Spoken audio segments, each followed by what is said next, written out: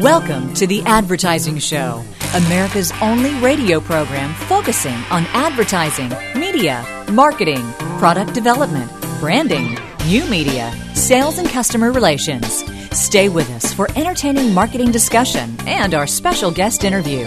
Now, here are your hosts, Ray Schilens and Brad Forsythe. On The Advertising Show, it is Ray Schilens and Brad Forsythe. Happy to be back with you live here this weekend. The Advertising Show is being brought to you by Advertising Age Magazine. Visit online at adage.com. The Advertising Show, a copyrighted Big Radio Midgets production.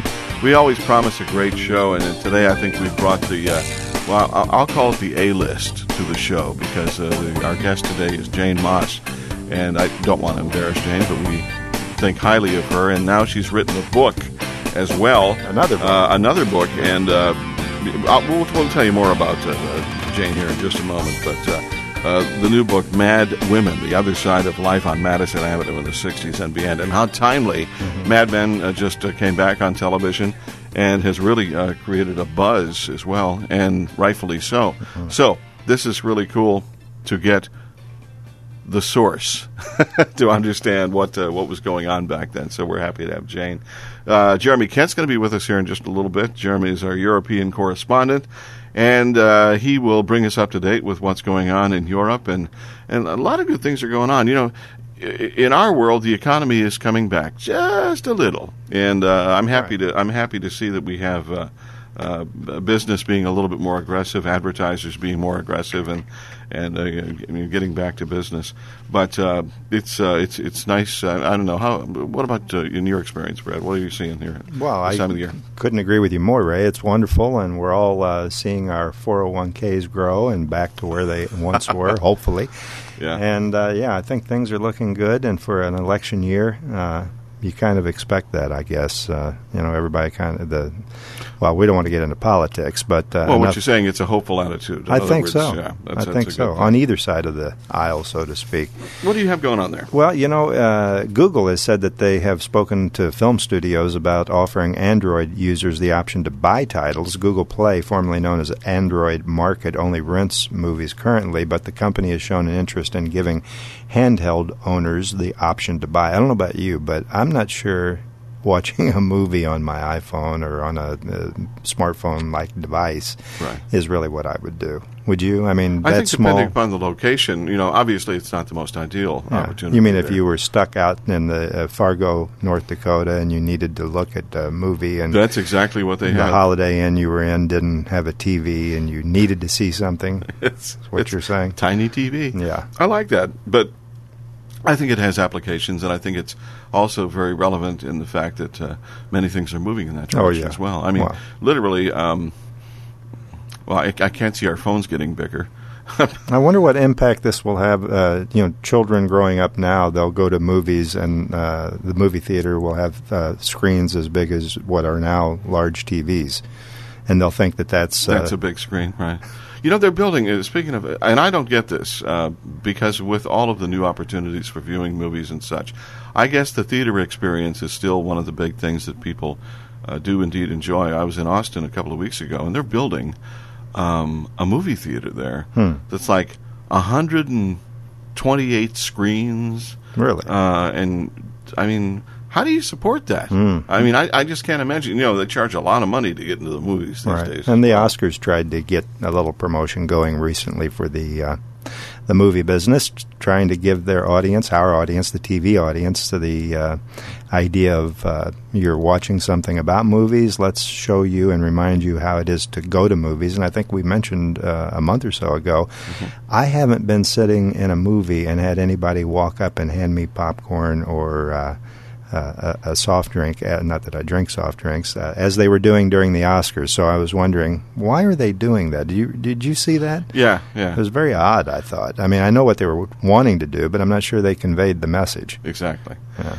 Hey, by the way, there's a new reality show coming out here, in addition to the fact that we returned to Mad Men and have returned to Mad Men. It's called The Pitch, and it's an interesting thing. Stuart Elliott of the New York Times wrote this, and also a guest here on the Advertising Show. Contestants on reality competition shows perform tasks like seeking spouses, racing around the world, eating bugs, losing weight, living in houses rigged with cameras, working for Donald Trump, which I absolutely love that show.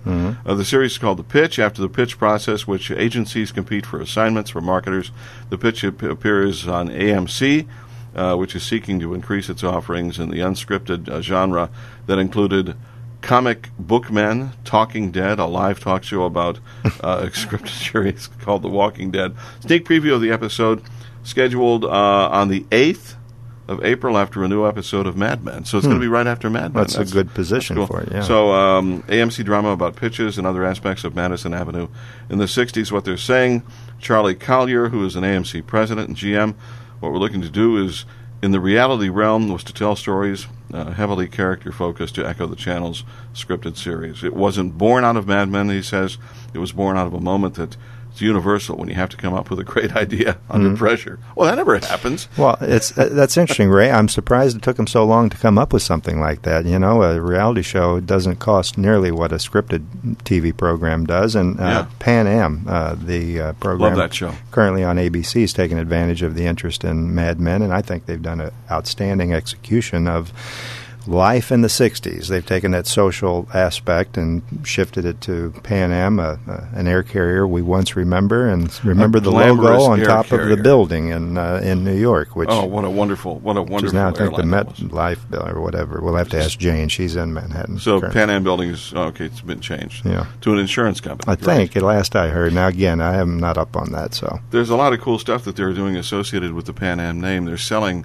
If you go to online or Google it, they have Pan Am merchandise. You can actually buy those bags, and they're not cheap, but they're very cool. I wonder if they still, who owns that logo, or if it's public domain or Well, what? there was an airline I saw that still had the Pan Am logo on it that was a legitimate airline. Well, that was in Mexico, and it was just some guys that got together and put the plane in the air. They're flying old 727s or something. Jane Maas is our special guest. Jane is so sweet to join us this weekend. She began her advertising career at Ogilvy and Mather as a copywriter in 1964 and eventually became a creative director and agency officer, leaving in 1976 to become senior VP at Wells Rich and Green. And she was named president of the New York advertising agency Earl Palmer Brown in 1988. A Matrix Award winner and Advertising Woman of the Year. She's best known for her direction of the I Love New York campaign.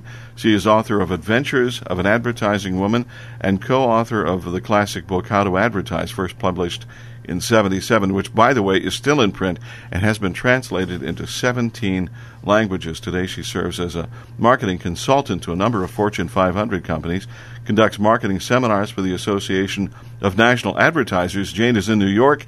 That's where she lives. Recently authored the book Mad Woman, The Other Side of Life on Madison Avenue in the 60s and Beyond. And you got to know that a lot of people are just going to eat this stuff up because it's a very interesting time and a lot of great things that we can get out of that time, including obviously on the Mad Men show. But the book has kind of a different approach to it. Matter of fact, let me get the back cover here. Love what George Lois says. It says, let's see. In this damn funny book, the talented Jane Maas, who lived through those days of struggle and sometimes humiliation, tells it like it really was. And for George Lois to say, tells it like it really was, is something very impressive because we know George has a different attitude about the Mad Men television show. He's been on the show several times, and he's used the F word indiscriminately throughout our programs in the past, and that's why we have the little thing that goes boop intermittently. Well, he wore it out one program, I recall. It broke, yeah. It's unfortunate. Hello and welcome to London Soho for the European News Desk. This week, there's a warning on new rules for alcohol advertising, Disney attempts to rescue John Carter, Coney tops the viral charts again, and brands line up for Mad Men. Advertisers have warned the UK government that their new alcohol advertising strategy will be largely ineffective and could have a serious impact on TV ad revenues. The government aims to combat binge drinking by setting a minimum price per unit of alcohol, banning incentives such as 2-for-1 promotions, and a further tightening on alcohol advertising. However, the advertising industry has hit back, claiming that alcohol advertising is already banned around shows that are likely to attract teen audiences, and further restrictions could impact on programme production. The industry also claimed that despite regulation, teens are exposed to alcohol marketing online, and any further restrictions on TV are likely to prove ineffectual. John Carter, the movie that cost $250 million to make and then bombed at the US box office, has seen Disney take unusual steps to rescue it in Europe. Disney has emailed a 2-for-1 offer to its entire 800,000-strong UK database in the hope of attracting larger audiences. However, the US experience seems to have been repeated in the UK, as John Carter grossed just over $3 million in its first weekend, with that figure falling to just $1.5 million for the second weekend. Campaign magazine's viral chart shows that the Coney 2012 film has held on to the number 1 spot for 3 weeks. There was strong competition from Guinness with its St Patrick's Day viral, Round Up Your Mates, but the 30-minute video designed to raise awareness about the atrocities of Ugandan warlord Coney has now been shared more than 5 times a second since it was first published on 5th March. The 5th series of hit US TV show Mad Men is about to air in the UK, and with it comes some classic ads from the 1960s. American Airlines are showing Firsts, which plays on the airline's innovation heritage, highlighting that the airline was the first to accept credit cards and develop a stewardess college. Second up is the Milk Marketing Forum with Pinter Man. The 60s commercial shows a gymnast bouncing on a trampoline with a voiceover pointing out that he's superbly fit, drinking at least a pint of milk a day. This is Jeremy Kent at the European News Desk for The Advertising Show. Shelley Lazarus, who is chairman of Ogilvy and Mather, calls Jane Maas a real-life Peggy Olson, right out of Mad Men. Quite an interesting description. Yeah. Jane Maas is with us today here on The Advertising Show. Jane, what a pleasure to talk to you again.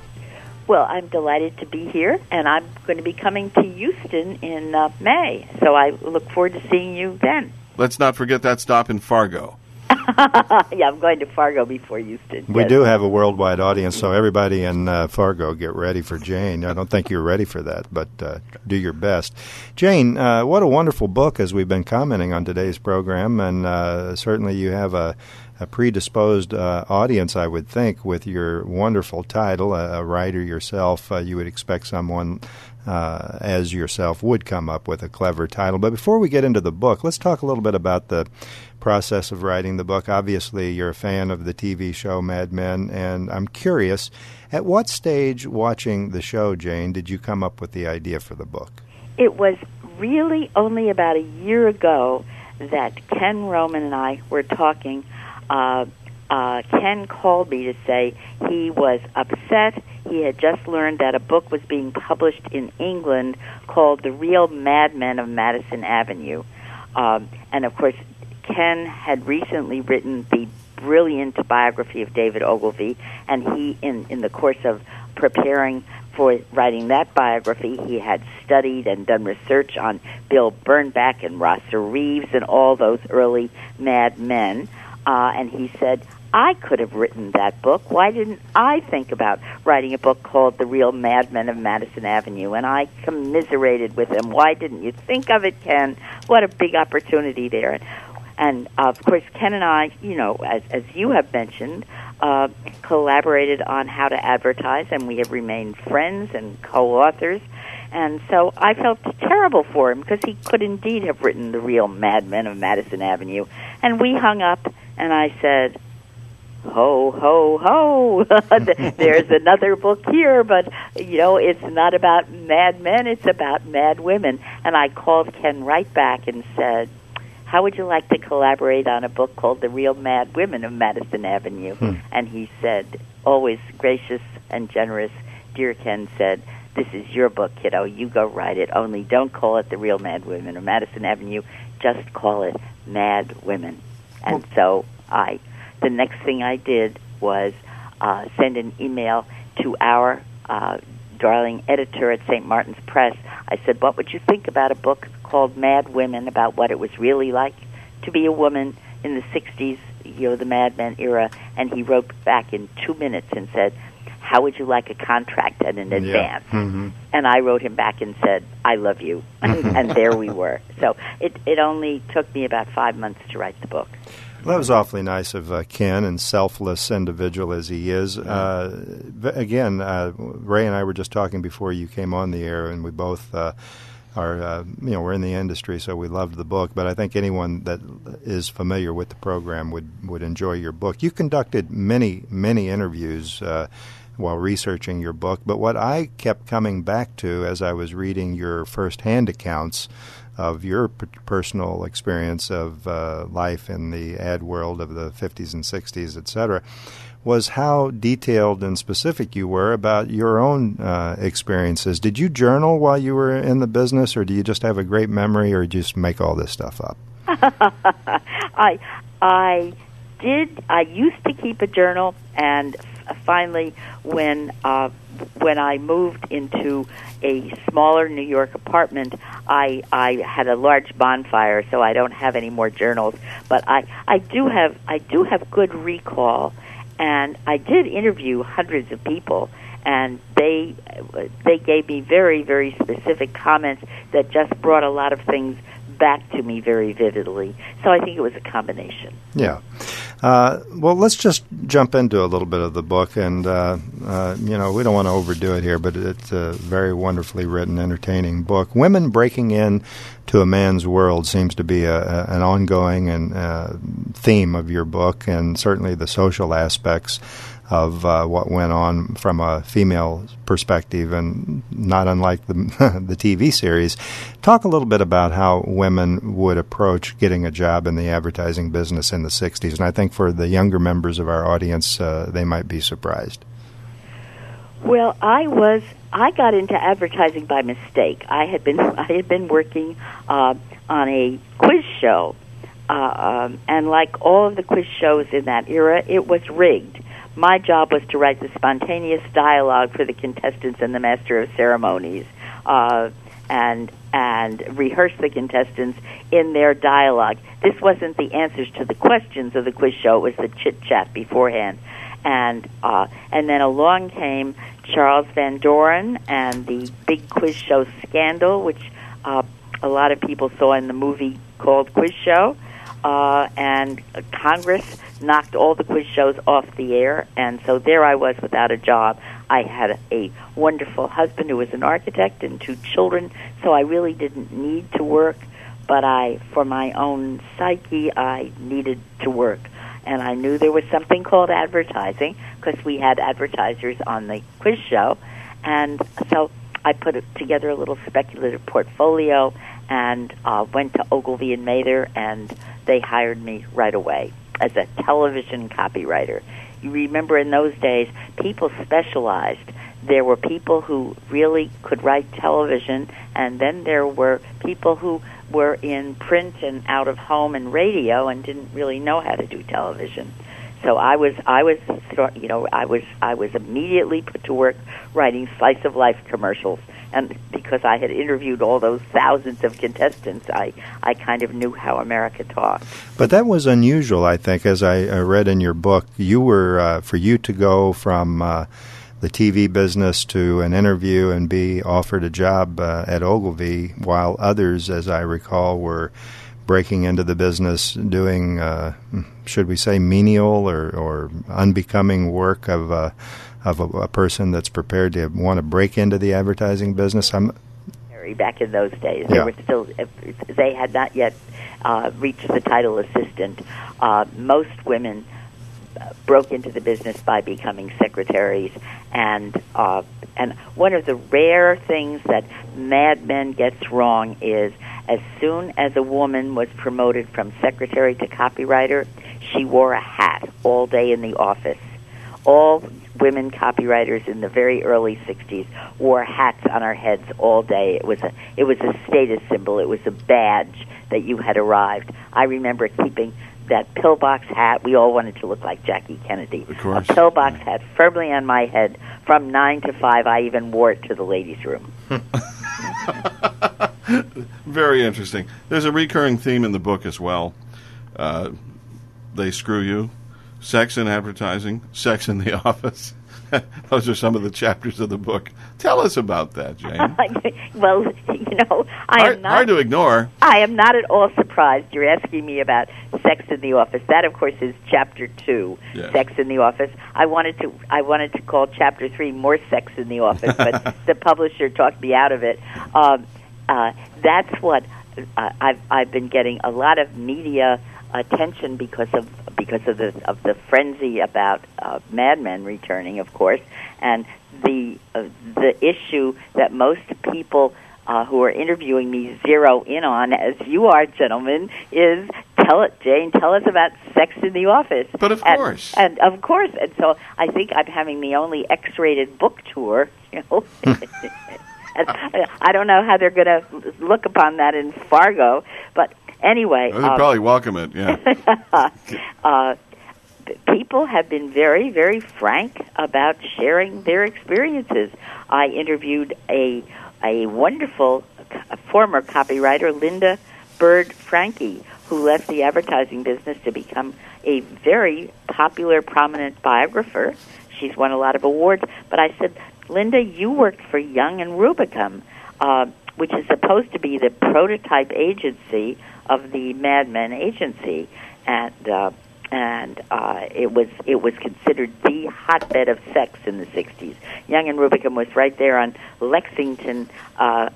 Madison Avenue, where the Lexington Avenue hotels were in close proximity, and people who worked there said that the hotel clerks at the front desk didn't bat an eye if you asked for a key at noon and returned it at 2, and if you met fellow staff members coming through the lobby, you just averted your eyes and pretended that you hadn't seen them. So there is Young and Rubicam, which is, you know, considered a very conservative WASP agency, but all of these things were going on. Linda was working as a secretary. She had not yet been promoted up to copywriter, and I asked her about Sex in the Office, and she said, well, Jane, I lost my virginity to the account executive on Lime Jello.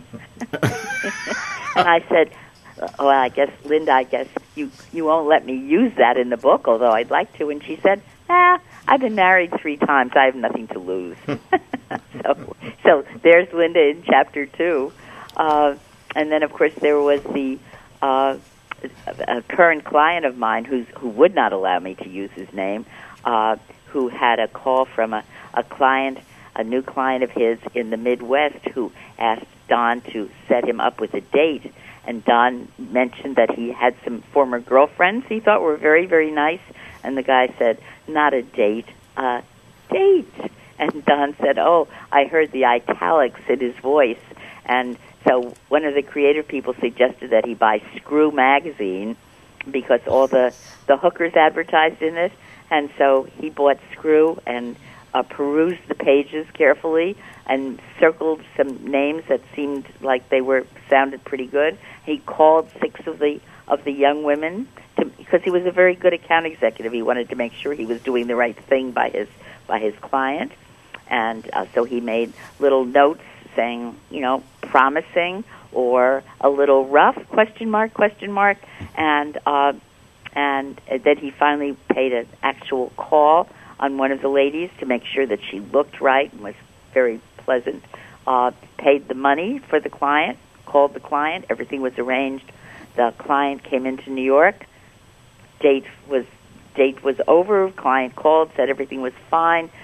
Don breathed a big sigh of relief. He had done his job. He was a perfect account executive. And about 2 weeks later, he put his briefcase on the bed and told his wife the paycheck was in there and she could just go and get it. And he heard a shriek from the bedroom, and his wife came out holding the copy of Screw magazine with all these women circled and his comments, and she said, "You bastard." And he said, no, I did it for a client of mine. And she said, I see, then you're not only a bastard, you're a pimp. We've opened up a Pandora's box here with that question, and I think this is wonderful and very interesting, too. Mad Women is the book, The Other Side of Life on Madison Avenue in the 60s and beyond. Jane Maas is our very special guest here at the Advertising Show. We're going to continue our conversation in just a minute.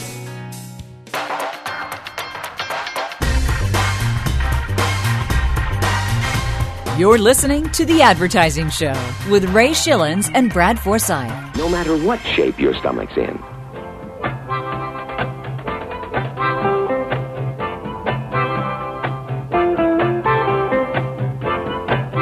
Jane Maas is our special guest here on the Advertising Show. Mad Women is the book, The Other Side of Life on Madison Avenue in the 60s and Beyond. Mary Wells Lawrence wrote the foreword to the book. She calls it an honest and intimate and lively picture of life in an agency at this important time. Founding president, by the way, of Wells Rich Green is Mary Wells. But Jane Maas, welcome back to the Advertising Show. Well, thank you. I'm glad to be back. It was, I think, about 7 years ago was the last time I was with you. You were, and we all seem like it was yesterday here. We're just Absolutely. Picking right back up where we left off. You know, Jane, you agree and you dispel a lot of what we see on Mad Men. If you're a fan of the TV program, you probably often watch it and say, I wonder if that's really the way it went down in the 60s in the ad business. And your book confirms and in some cases illuminates on subject matter that maybe was even more off the charts than they display in the program. But let me pick your brain on hearing a list of things that you've seen on Mad Men that are not representative of what truly took place in advertising during the 60s. Well, of course, the drinking on Mad Men is somewhat exaggerated. We never drank in the morning. I do not remember either at Ogilvy and Mather or at Wells Rich Green that people, that particularly senior men, did not have bottles or decanters or bars sitting on their tables, desks, or credenzas, and people did not wander in at 9:30 in the morning and pour themselves a shot. Mm-hmm. However, they're absolutely right about the 3 martini lunches. Men would invite us women out to lunch, and generally the man would have 3 martinis, and the woman would have 2 martinis to start with, and then we would end up with Rusty Nails, which is a lethal combination of scotch and drambuie. And people say, Jane, how did you guys go back to work at 2 o'clock? No kidding. And I say, I think what saved us is that we didn't have wine in between. But there was truly, women didn't go out to lunch every day. The guys did indeed have the 3 martini lunches 5 days a week, and women would go out maybe 1 or 2 days a week, but I think it was a combination of calorie control and work ethic, because I think we knew that somebody had to stay there and get the work done. And so very often it was the women creatives who ate out of brown bags and stayed at the office.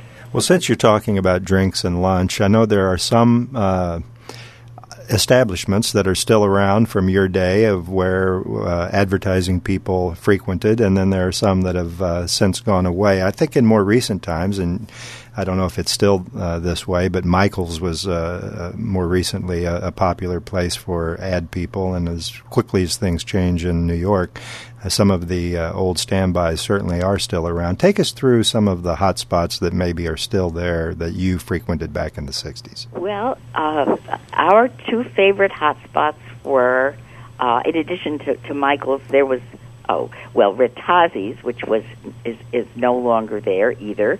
That's where we went for lunch, for those 3 martini lunches, and at 5 o'clock everybody congregated in Ritazzi's. It was right across the street from Ogilvy. The 2 favorite restaurants for my husband and me at that point were Four Seasons and 21. And, of course, both of those restaurants had very strict dress codes. Men at both restaurants had to be wearing not only a shirt and tie, but a jacket as well. Wow. And I remember in the 60s, I was the first woman at Ogilvy to wear a pantsuit to the office. That was considered very daring. Women did not wear pants. And I wore a pantsuit to the office, and I remember people asking me if I were on a shoot, because that was the only time you wore pants in case you had to climb a ladder to look down from the director's point of view. And I was to meet my husband for dinner at 21, and they wouldn't let me in wearing a pantsuit. This is 21 Club you're referring to, is right? 21 Club, yep. Yeah. How did you have to go there? Well, I was told that Marlene Dietrich arrived wearing a pantsuit about the same period, and they would not let her in, and she went into the ladies' room and simply removed the pants and came back in her long jacket. And they had no rule against long jackets, and so they escorted her to a table. But I had no such luck. I had to go. Michael and I had to go to some hamburger joint somewhere. Let's talk a little bit about agencies back in the 60s. In the book, you talk about the particular approach an ad agency might take to a client's business, and the agency became known for a particular approach. Before we start naming agencies and talking about their philosophy versus another agency's philosophy, let's talk a little bit about the marrying of the copywriter and the art director, something that was novel and unusual back in the early 60s and maybe even the late 50s. I know Bill Birnbach, Doyle Dane Birnbach, is the person that was given credit for that. But explain that concept and how that went about changing the industry. I think Bill Birnbach's idea, at least he's certainly credited with the idea of saying that a copywriter and an art director had to work together on all advertising assignments, even radio. It didn't matter whether there was a visual involved or not, the two heads concept. Before that, when I first arrived at Ogilvy in 1964, the copywriter was everything. I would originally sit down and write a television spot. I'd write the audio and I'd write the video, and then you would take that script and take it to an art director who was really no more than a sketch man, and he would draw up the pictures following your script. And then almost overnight that changed with the dramatic togetherness of the copywriter and art director, and I think it had a profound effect on advertising and creativity, but I don't think it's so much copywriter and art director. I think it's that two people coming together forced each other to greater heights. I think it was much harder to say, well, that's good enough when you're sitting with somebody else. I think that Bill Birnbach could have said, put two copywriters on it, or two art directors, or two clients, but I just think two good heads who understand the brand and understand the strategy just come up with better creative than one. One of the nicest things about the advertising show is we get a chance to talk to the folks who are advertising, Lois and of course, Jane here as well. But to give today's listeners to the ad show a real sneak peek of what it was really like, and what to me, you can't move forward until you look backward and learn what was going on back then, and seeing the basics of advertising and how things were collaborated and how things worked. So it's exciting to have Jane on the show here at the Advertising Show. Jane, you said there was a get-together for you here just recently, and you had some notables at the get-together as well. Talk about that. Well, my dear friend and co-author Ken Roman and his wife Ellen threw a wonderful party for me on the day the book was published, and a lot of the old guard showed up. George Lois was there, Jerry Della Femina came, Charlie Maas, who was, of course, the creative director and president of Wells Rich Green in its heyday, and wrote I Love New York and wrote Flick Your Bick, and a wonderful, wonderful copywriter and creative person. And Laurel Cutler, one of the rare women in the Advertising Hall of Fame, and Mary Wells came from the south of France. And I looked at these people all gathered together there in one little clump talking, and I thought, my God, it's the 60s all over again. It was quite heady. You just gave someone else credit for what I always have attributed to yourself, Jane, and that is the I Love New York campaign. I know you've talked much about that over the years. You talked about it on our program 7 years ago. Are you saying a copywriter came up with the line and then you launched from there and developed the concept, or what? This was a very collaborative effort on I Love New York. Charlie Maas wrote the original commercial that had people from other states enjoying being in New York. People said, I'm from New Hampshire, but I love New York. I'm from North Carolina, but I love New York. And Milton Glazers, the brilliant designer, came in and looked at the rough cut, and our tagline then was New York, the outdoor state. But Milton zeroed in on the phrase "I love New York" and created that famous I Heart NY logo. And then the music man, Steve Carman, came in and wrote the music and featured "I Love New York." And so all of these men, can look you in the eye and tell you they're the father of "I Love New York."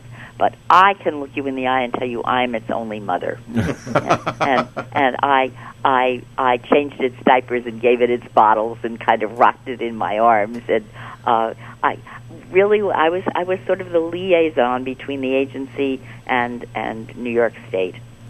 And after working on detergents and toilet bowl cleaners for my whole career, it was wonderful to be working on selling New York State and New York City. And we did help rescue New York City from bankruptcy. So it was quite an experience. That's a bit of a nice success story, and the adult child is now doing very well. Thank you very much.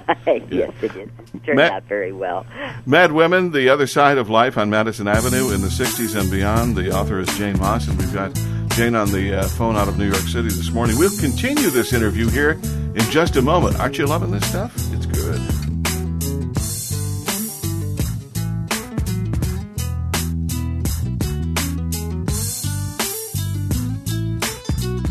Patricia Bosworth, author of Jane Fonda, The Private Life of a Public Woman, talks about the book here, Mad Women. I read Mad Women in one delicious gulp. Boy, that sounds better than a Starbucks or something, doesn't it? I like that. Jane Maas, welcome back to the program. Great to have you here. Thank you. You have a wonderful story. You have many wonderful stories, one in particular about Leona Helmsley, and we're going to save that for later in this segment. As I promised, I want to go back to agencies and their approaches to advertising. Back in the early 60s, you had the breakout Doyle Dane Bernbach, known as the quote-unquote creative agency, for their unusual approach to advertising. Many other agencies followed. But back in the day, as you delineate and identify in your book, Jane, agencies such as Ogilvy, J. Walter Thompson, Y&R, Ted Bates, they all had a particular image and a known way that they approached advertising on behalf of their clients, and as a result attracted a particular type of client. This was all known among the industry and among clients that would hire agencies. Take us through those four agencies, for example, and how each approached advertising. Well, Doyle Dane Bernbach, of course, started the possibility of treating your brand lightly, with some frivolity, not taking it as seriously as the Ten Commandments. And it was unheard of to do that. The brands up to that point had been, God and Mother, and to say Avis is only number 2 was a revolution. To say Volkswagen is a lemon was a revolution. So that was the creative revolution happening before everybody's eyes. Then there was the Ted Bates school of advertising, which is to repeat something about 1,000 times. Anison fights headaches 4 ways. Fights headaches 4 ways. Fights headaches 4 ways. Yeah. And accompanied by hammers on the head. It was that kind of advertising that got advertising a bad name. Mm-hmm. But it worked. It also worked. And then there was the Ogilvy school, the school I was brought up in by David himself. And he, of course, had come out of a research background. He had worked for George Gallup. And he believed that you would sell products by getting to know the consumer. And he thought the consumer was a very smart cookie. And he wrote the great line, of course, the consumer is not a moron, she is your wife. Mm-hmm. And so his advice to us creative people was, first immerse yourself in research, and then immerse yourself in a bottle of wine. So those were really the 3 schools: the revolution, the creative revolution school, the hammers on the head, bang, bang, bang, and the more reasoned research approach. Yeah, and a lot of the CPG product, consumer product good clients were attracted to the Ted Bates approach because they tended to follow one another in that regard. And yet Ogilvy was always known to have the more quality clientele because of the more classy approach. And DDB took anyone that was willing to take a risk and usually benefited. The client benefited from being risky. One of your chapters, Chapter 10, is entitled The Queen and I.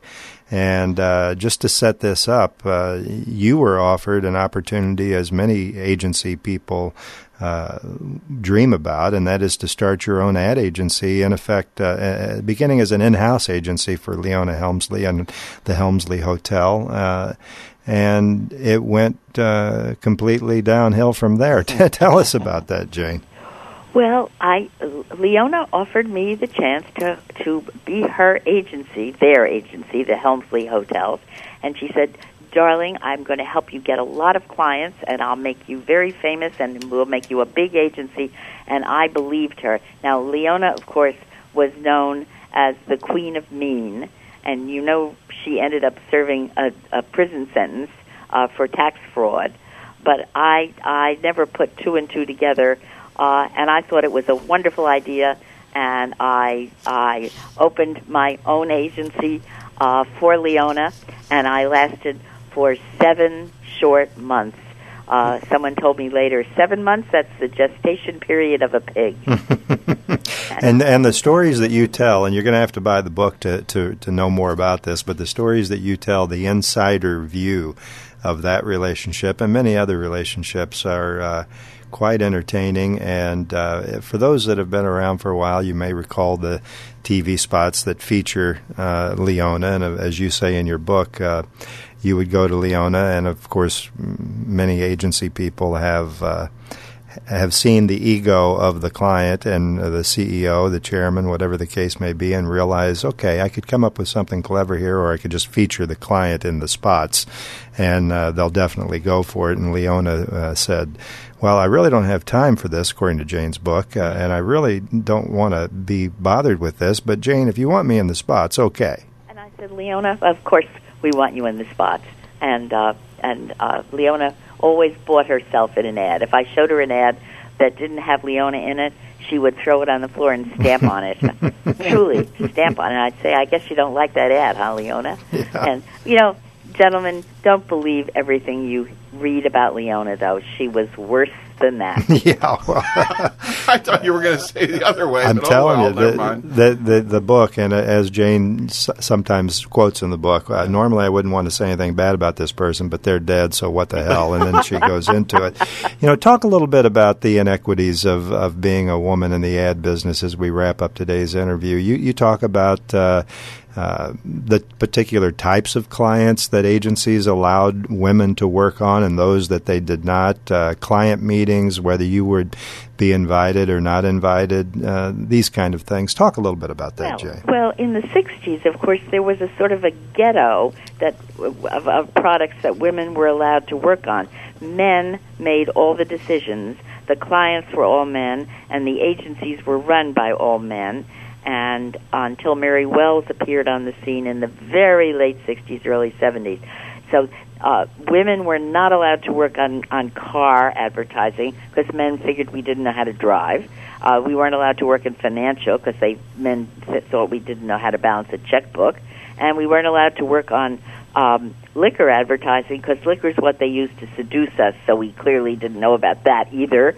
And so we were allowed to work on things that, like detergents, and as I worked on Vanish toilet bowl cleaner, and all the glamorous products. Mm-hmm. And you describe feminine napkins meetings where all the men from the client side and the men from the agent side are sitting there, and you were in on that meeting, as I recall, and they would all look to you and like, okay, Jane, what's the answer here, or whatever? Well, yes,